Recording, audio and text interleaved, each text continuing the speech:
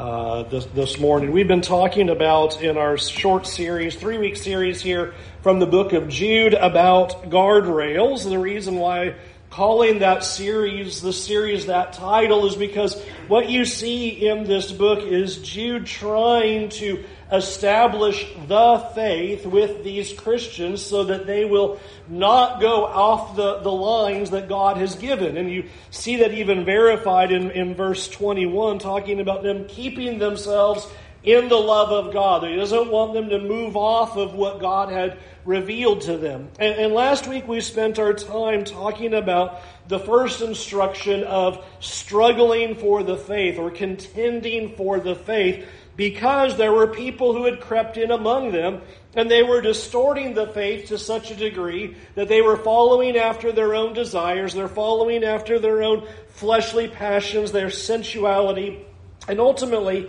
as verse 4 says, denying our only Master and Lord Jesus. If we follow our desires and do what we want, we are ultimately denying Christ as Lord and Sovereign and King. We are making ourselves King and Lord, and we are following after our own desires.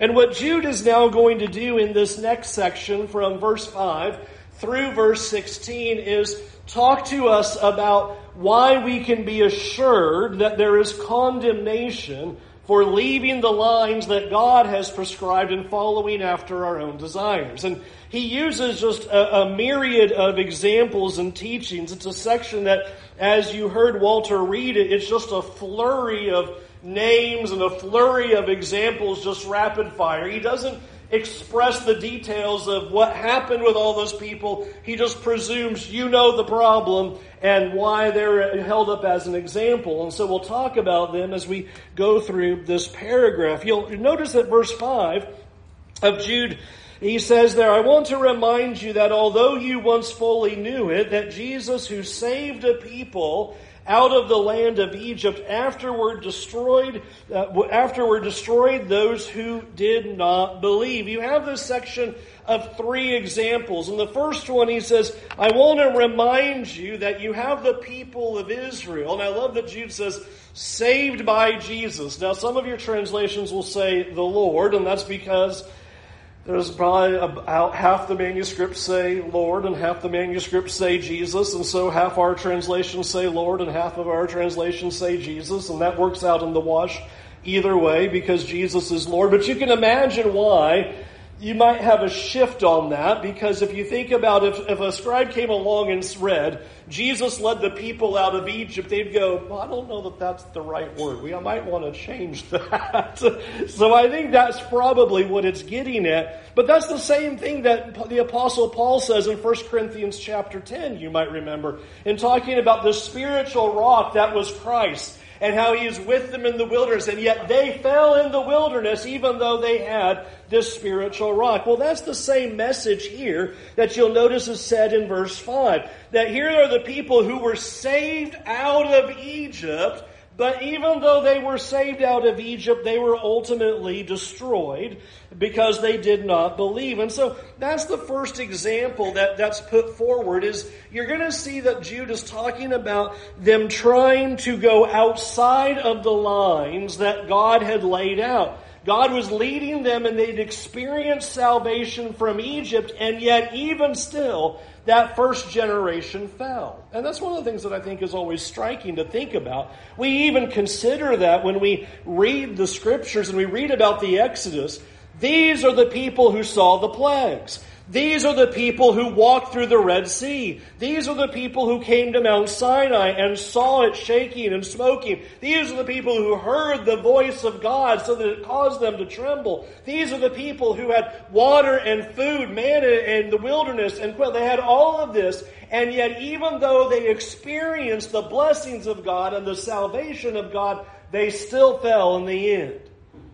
And Jude's reminding them of that and saying, warning, be careful, that you can experience all those things and still not endure. And that's his first example. The second example is in verse 6. Angels who did not stay within their own position of authority, but left their proper dwelling. He has kept in eternal chains until gloomy darkness, until the judgment of the great day. You'll notice a similar picture.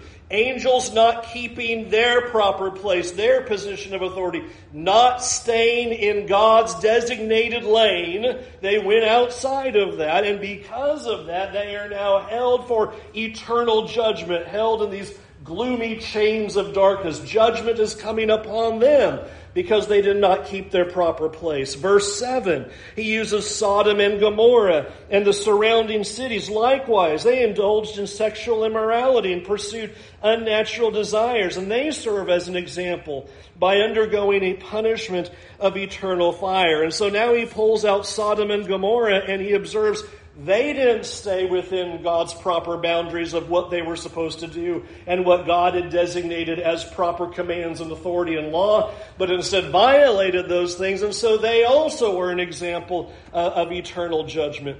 And one of the things that I think is interesting is that you have Jude using these examples. You could arguably say the whole story of Scriptures are humans going outside the lines of God's authority and are worthy of judgment. That's kind of the whole story of us and why we need a Savior. That's the whole deal. And it's interesting that Jude picks on these because I think in these examples you have really a commonality of what afflicts human nature all the time. Is that, okay, well, we've enjoyed the blessings of God, so we put it in cruise control and do not endure in the faith and continue to believe and continue to press on to the goal. We go outside the bounds of what God has said. And when we talk about going outside the boundaries of what God has said, where does that typically end up but sexual immorality? I think that's just every culture, every group of people, for all of history. This is the one that afflicts everybody. And I think that's why he chooses it. Why he goes to Sodom and Gomorrah and says sexual immorality, fornication, adultery. He uses homosexuality, pursuing unnatural desires. This is civilization after civilization, culture after culture, people after people who think that we can go outside of God's boundaries, follow our own ways, and it's all going to be fine. And so he uses three examples and says that here's three examples that shows we can't establish our own authority. We can't go our own way. We can't draw our own lines. We can't change what God has given to us. We can't go outside of the faith that God has given to us. And notice that's how he depicts this in verse 8. Likewise, these people also. Notice these from verse 5 to verse 7, these three examples are setting up where these people are at as well. They're doing the exact same thing. Verse 8. Likewise, in the same manner, these people relying on their dreams defile the flesh, reject authority, and blaspheme glorious ones. I love the image that's given there. These people also following things that are in their head. They follow their dreams and imaginations. They follow what comes to them. So that's really the essence of the idea, and that I think focuses to every civilization, every culture, is we have this great temptation to follow our own wants, our own wishes, our own logic, our own ways, our own think-sos, our own feelings, our own heart. We're just going to follow what's in our head, and we're going to call that authority. That's what our culture is right now. If I think it's so, it's my truth. And therefore I will follow it. And whatever I want to do, that's my truth, and I will follow it. I want you to notice that's what they're doing. Nothing's changed in 2,000 years. There's no grand newness here. They're doing the same thing. They say, in likewise example, they follow their own dreams. They follow what comes to their own mind. They follow their imaginations. They defile their flesh and defile authorities and blaspheme against them and say, they're the ultimate judge and I'm the one in charge. They're doing the exact same thing. Nothing has changed in these pictures that are given to us. They reject authority, blaspheme the glorious ones. And I love the idea that you see in verse 9 that these people are considered so insolent by God to reject authority, reject what anybody else says, just follow your own mind, your own ways. That you read there in verse 9, even Michael the archangel would not presume to pronounce a blasphemous judgment against the devil. I think that's fascinating. Here's this idea of care and caution about things you say. Do you think it would have been fair for Michael the archangel to utter a judgment against the devil? Yeah, sure. It's a bad guy, right? And he goes, you realize even Michael the archangel doesn't have the gall and the stubbornness to speak with that kind of arrogance like sometimes human beings do. To be able just to reject everything out of hand, blaspheme what you don't understand, blaspheme glorious ones, blaspheme authority, reject authority.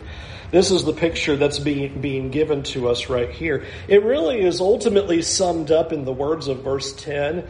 These people blaspheme all that they do not understand.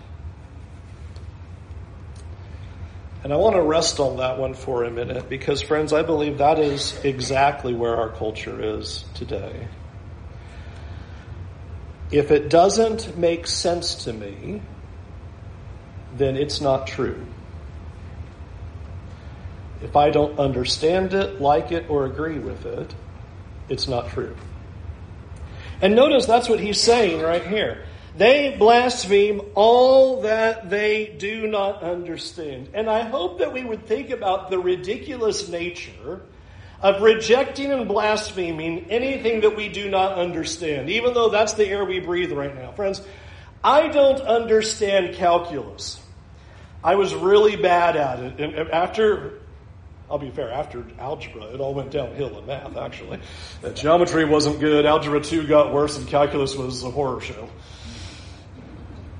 Just because I don't understand it doesn't mean it's not true. Just because it doesn't make any sense to me does not make it invalid. Just because it doesn't click in my head and you can explain limits to me all day long and I still don't get what's going on with that, doesn't mean that's not true.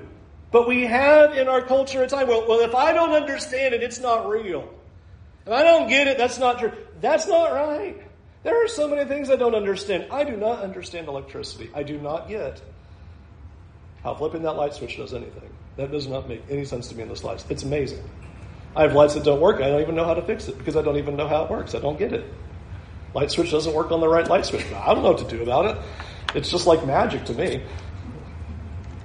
Does that make it not true? This is the point that he's getting at in verse 10. They blaspheme all that they don't understand. And friends, we understand that when it comes to a level of our world, but then we come to God and we say, well, since it doesn't make sense to me, that law, that rule, that command, His ways, then I'm not going to follow it because that doesn't make sense to me. That's not how truth works. Just because you don't understand it does not alleviate that it's true. I may not understand physics, but it is true if I stand before a car that is going 60 miles an hour, I'm not going to make it. I don't have to understand the physics of it. It's just true. And that is the way it is with God's Word. Our understanding does not define truth with God. And that's what Jude's talking about. These people are so arrogant, so stubborn. They follow their dreams, their imaginations. They reject authority. They do what they think is right within themselves. And if they don't understand it, they don't believe it, they don't follow it, they don't accept it. And I think that's such an important thing to think about, how ridiculous it is to live that way. Not only in our world, but ultimately before God. What sense did it make for Abraham to offer his only son Isaac on the altar? Explain to me the logic behind all that. Tell me how that makes good sense. Tell me how that makes moral sense. Tell me how that makes rational sense. Tell me all of the logic that you can apply to that command. I think it's incomprehensible. It's a command that you would go, I didn't hear that right. You want me to do what? Let me check in again. That can't be right. Who would not double check that and go, that can't be right? You're telling me to take the promised child that you told me through whom all the nations of the earth were going to be blessed and take him on a journey and go to a mountain and offer him there on an altar. That can't be right. And God said, yeah, it is. Friends, our mission is not to believe and obey only after we understand it. We have this tendency with God. Until I get the logic and the reason and the basis, I'm just not going to follow. And God's going, that's not what faith's about. It's not what I'm calling you to. I'm calling you to believe and obey even if you don't understand it. That's why these people are people of faith. They're doing the thing that you go, wow, that on a human level doesn't make sense. But the thing that made sense to them is that they believed in God. And that's what they went with. I mean, that's what's amazing. Later on, you're told, oh, by the way, Abraham just figured Isaac would be raised from the dead. Wow. That's amazing. And a whole other level of faith going on right there and how he was reconciling all of that. It is not our mission to come to God and say, I will only obey if I understand it. One of the things that's fascinating is God did not reveal his laws, reveal his word, reveal his ways, and say, here it is. Now take a vote on if you understand it, and if you do, go ahead and obey. But if you don't get it, it's okay, set it over there. Or to put it another way, he didn't ask for our opinion. He didn't ask for our opinion about it. But that's what he's observing with these people, is this stubbornness and arrogance about them that rejects authority. They only follow what they understand. And what they understand is only what's within themselves, what comes from their own mind, from their own dreams, from their own desires. And I want you notice how he pictures them in verse 10 after saying that, at the end of verse 10. They are like unreasoning animals, understand instinctively. Probably don't think about it like this. But here's what God is telling us. If we reject slander and blaspheme, everything we don't understand, and only follow what's in our mind and in our feelings, we have lowered ourselves to act like unreasoning animals who only operate on instinct. We're lowering ourselves. That's what he's getting at. How do animals operate? In the moment. What they think, what they feel in the moment. He says that's what we're doing. Is when we are rejecting what God says and just operating by feelings in the moment, my truth, my ways, what comes to my mind, we're lowering ourselves. We are making ourselves like animals. And notice what he says there in verse 10. We're destroying ourselves. If we live our lives making decisions and believing things only based on what we understand, we are destroying ourselves. And can I say that's one reason why you see our society as it is as we move more and more to acting like instinctual animals who only trust what is within ourselves and nothing outside of ourselves and believe nothing unless we understand it or agree with it, we will ultimately destroy ourselves and destroy one another. And that's how he explains what they're ultimately doing. And notice the examples of this truth that he uses. Verse 11. They've walked in the way of Cain. All right. Well, what did Cain do? Went outside what God prescribed. Not a lot of details there when you go to Genesis. But the account basically gives you Abel did what he was told to do and Cain did not. Pretty much simple as that. He didn't follow what God prescribed. He decided he would follow his think-sos And that didn't work out for him. Notice the next example there in verse 11. He uses Balaam's error. What did he do? Remember, Balaam was this prophet essentially for hire of Balak of Moab, and he really wanted to offer prophecies against the people of God for the hire, the money that he was being given. What did Balaam do? Go outside of what God told him to do. He just willfully chose, no, I'm going to go prophesy anyway. I'm going to go do that because I want to make the money, rather than obeying what God had told him to do. You notice the end of verse 11, Korah. Well, what did Korah do wrong? Same thing. Went outside the lines of God's authority. Denied that Moses' leadership was designated by God. Was going to set himself up and go, hey, we've got authority too around here. We're important people. Same idea. These are repetitions of this picture of going outside of what God has prescribed.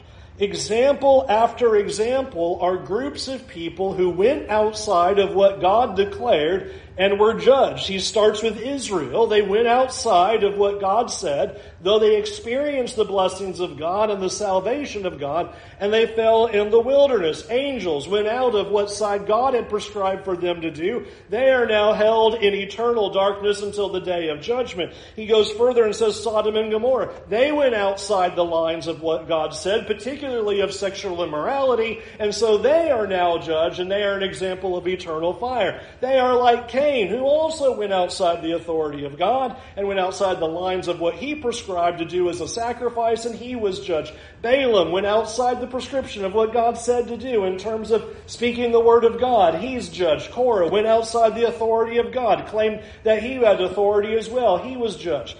All of this over and over again is just rubbing this idea you can't go outside the lines of what God has said. He's just a flurry of examples. Let me tell you how many different ways people have tried, and all of them have ended up in their destruction and ultimate judgment. And so you'll notice that he now applies it to these people in verse 12. He says, these people are like hidden reefs at your love feast. And you say, what's the big deal with a hidden reef? Well, that's how you wreck your boat.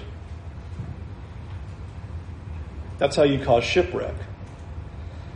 They look like they're one of you among you as you're worshiping and participating in the Lord's Supper and enjoying the fellowship of God's people together. They look like one of us, but they actually cause destruction. They're like a hidden reef. Same with the next image there. Verse 12, shepherds feeding themselves. They look like they're leaders. Look like they're spiritually healthy. They're selfish. They're only acting for their own good. I love these other images. Waterless clouds. We finally got our rain. Like last month, how many waterless clouds did we have? It's like cloud comes in, it gets all dark, you hear the boom, boom, and then I walk out and nothing is right on by. Like, what's the idea of a waterless cloud? It's a fake. If you think it's going to give you something, but it's not going to give it to you. It's useless. That's the whole image. All of these images are showing useless, destructive, fruitless fakes is what they are. They come in among you, they act like they're all of God, but because they're about going their own way and following their own path and not staying in God's lines, they're destructive, they're useless, they're fruitless, they're going to harm you, and they are ultimately fake before God, and thus you have that image that's given there in verse 12, fruitless trees, twice dead, uprooted. Verse 13, wild waves of the sea casting up foam to their own shame. I love that image right there. You ever been there at the beach and watched all that foam up like that? It makes a whole lot of noise and looks like a whole lot of, but it's a whole lot of nothing. It just stays right there. Fruitless, useless, they make a lot of noise, they rattle the chain a lot, they cause a lot of problems, they're destructive, but ultimately they're not of God. They're not carrying it out. They're not accomplishing it. In fact, the rest of the paragraph is just to show ultimately that they are worthy of judgment. Verse 14, it was also about these that Enoch, the seventh from Adam, prophesied. You imagine, we're going all the way back to early Genesis. And says, Enoch talked about this problem. Here's what he said. Behold, the Lord comes with 10,000s of his holy ones to execute judgment on all and to convict all the ungodly of all their deeds of ungodliness that they have committed in such an ungodly way, and of all the harsh things that ungodly sinners have spoken against them. Did you catch a repetition? I'll read it again. Catch the repeat. Verse 15, to execute judgment on all and to convict all the ungodly of all their deeds of ungodliness that they have committed in such an ungodly way, and of all the harsh things that ungodly sinners have spoken against them. Are they ungodly? In one sentence, in one breath, ungodly, ungodly, ungodly, ungodly. They are ungodly, and that is what God has said from the very beginning. Ungodliness is going to be judged. Now here's the problem.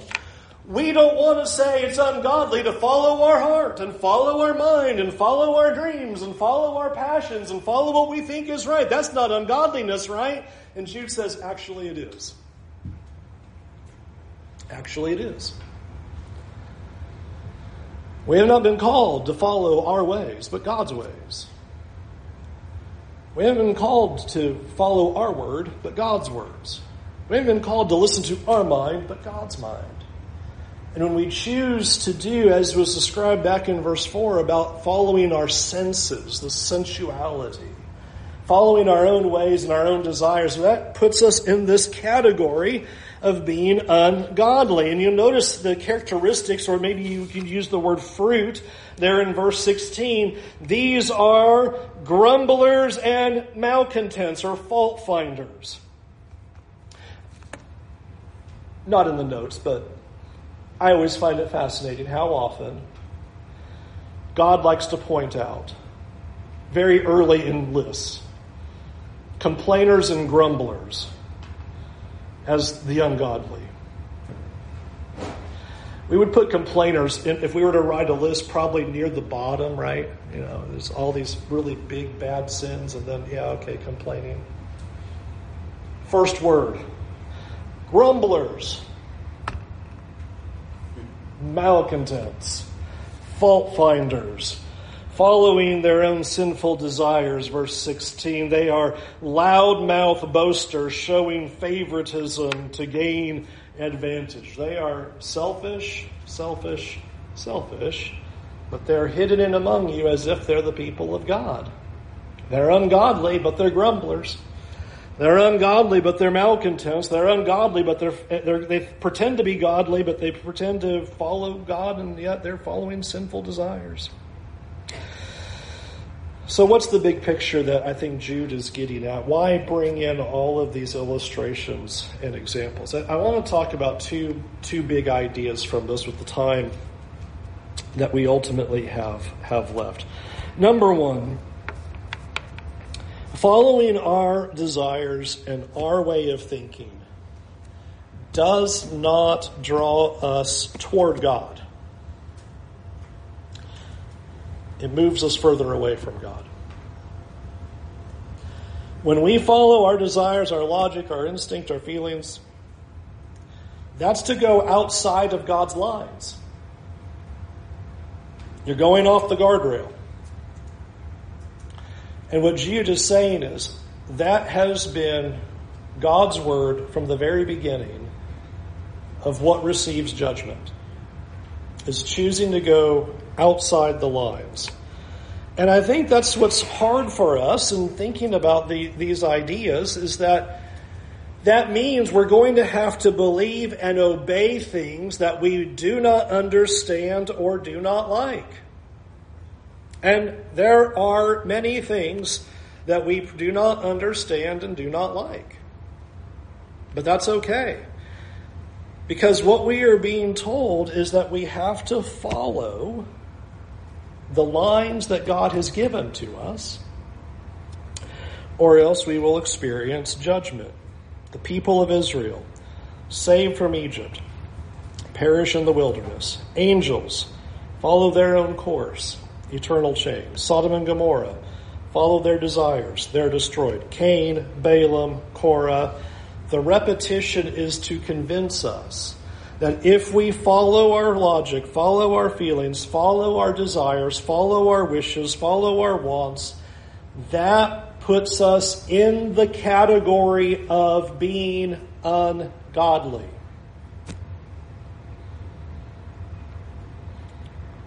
Godly people do not follow their wishes, feelings, logic, and instinct. They follow God's ways. And so that's why Jude is underlining this right here. You can't go your own way and call yourself a follower of God. And that means that ultimately, in talking about, he's called them back in verse 3 to contend for the faith that was once delivered for the saints. He is telling them that means you're going to set aside those desires and feelings and think about doing what God says to do.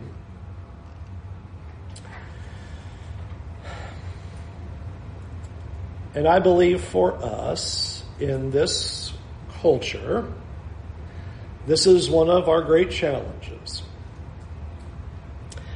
Because our culture constantly is telling us, you only need to do what you agree with, what feels good or seems good to you. That's why everything goes on the way that it does. They just didn't agree with the rule in the moment. Right? That doesn't apply to me. It's my favorite right now. My wife teaching middle school kids now. The whole problem is all of these middle schoolers, it's all about applying the rules as they think it applies to them rather than everybody else. Yeah, that's true for everybody else, but not for me. That's our culture right now. That's right. Everybody else needs to follow the rules, but not me. That wasn't written for me. It doesn't apply to me. I don't agree with that rule. I don't like that rule. I didn't vote for that rule. I don't care about that rule. We go through the whole thing. It's the whole problem. Contending for the faith means we have to set aside our desires, our feelings, our think-sos to do the will of God. Just because we do not understand why God told us to do something does not mean we do not do it. And I just highlight that over and over and over again. That probably just needs to be a banner on the street right now. Just because we don't understand why God said to do it doesn't mean that we have the authority to not do it.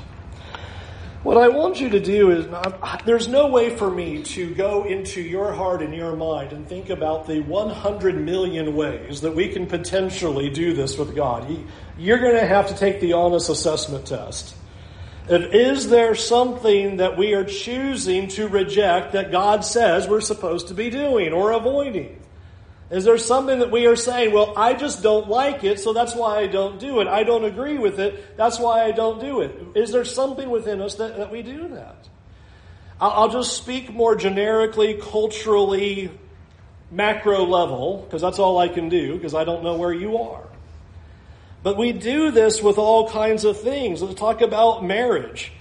Marriage is a covenant between a man and a woman before God that is to last as long as we live. But we don't understand that or don't like it. So we come along and go, well, what if I'm unhappy? What if the other person changes? What if? And we make all these changes rather than it being, as God said, one man, one woman for life. But we want to come along and, well, that's not where it doesn't work for me. God didn't ask if it worked for us. That's what God said it is. And so often what we do is we come to the Word of God and we say, well, I don't like it, so I'm going to not follow it or I'm going to change it. What about the commands of salvation? Well, why do I have to repent? Why can't I just claim God and keep doing what I'm doing? Well, that's not going to work because God said you've got to deny your old self and take up your cross and follow Him. What if I don't want to confess Jesus to the world? I don't want to tell people I'm a follower. Well, you don't get that choice. You're told that you're supposed to do that. You're supposed to own His name and confess Him as Lord. It's hard to understand. But one of the things we mentioned last week that we need to underscore again,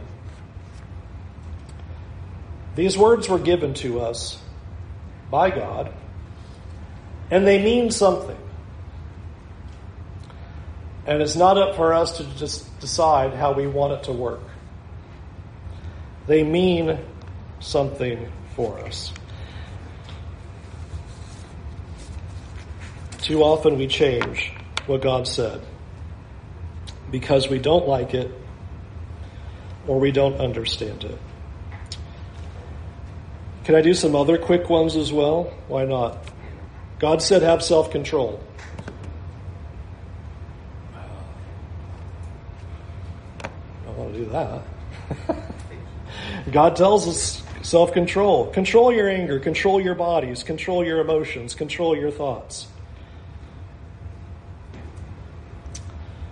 I'm asking us to not rip off the guardrails of our lives to end up in spiritual destruction. These things are given to us so that we would believe them and obey them. Jesus ultimately told us these words. He said, "If you abide in my word, you are truly my disciples, and you will know the truth, and the truth will set you free." So let me backward engineer that sentence. How is your life going to ultimately have freedom? How are you going to have the life that God wants you to have and that freedom and satisfaction and joy that you are seeking? Abide in the guardrails. Stay in the lane that God has revealed. That's the road to eternal life. That's the path that we need to follow if we're going to be not only content for the faith, but secure ourselves before God and enjoy eternal life with Him. Friends, I want to end by just thinking about this flashes on the screen every single Sunday. It flashes there every single Sunday for a reason, because even in our culture today, these are things that are clearly said in the Scriptures that get argued about in the religious world. I find baptism to be one of the most illogical things in the world. If baptism's left to my logic, it doesn't make any sense. Why water for 3 seconds? That doesn't make any sense, right? And so what do? Well, we don't need to do that because it doesn't make sense. Even though it's all over the book of Acts, because it doesn't make sense, we won't do it. It's hard to understand why we think we can come before God and take direct commands that tell us to do things and say, well, I just don't want to do that. That's not contending for the faith. And that's not staying in the lanes. And that's not keeping to the guardrails that God has given to us. Back to that question that was up there. What are we doing that we are looking at God's laws and saying, well, I don't like it, I don't understand it, so I don't want to do it? And I hope you'll think about where you are with God and choose today, whatever that is, to set that thinking aside and do what God has asked you to do. Do what God has asked you to do as a servant of God and following Him with all of your heart. Let's go to God in prayer. Our Heavenly Father, Lord, please forgive us for how often we challenge your authority and go outside the lines of what you've given us. Forgive us, Lord, for how often we reject what you've commanded us to do because we do not like it. Forgive us, Lord, for how often we do not do what you say because we decide that we do not understand it. And Lord, I pray that you would give us a faith like Abraham. Give us the faith that obeys no matter what you ask us to do. Give us a faith to follow you no matter how hard it may be. Give us a faith to follow no matter how illogical it may be and how countercultural it may be. And Lord, I pray that you would strengthen us in our resolve to stay within the lines that you have given to us. Give us a heart to seek your word and to obey it. Give us a heart to believe what you say. And Lord, we want to be a people that do not fail on our way to the promised land. Lord, we look forward to being with you and we long for eternity with you.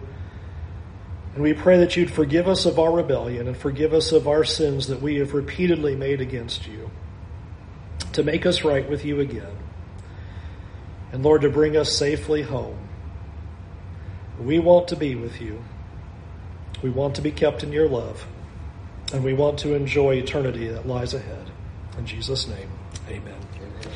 So we sing this invitation song to you. Can we help you stay in the lines, to get back on the path, to get back on the journey that God has given for you to do? Can you turn away from your sins today, choosing to say no to self and to follow him with all of your heart? That's what Jude's talking about, is not listening to your own wants, wishes, and desires, but now listening to God's wants, wishes, and desires. Follow him with all of your heart faithfully.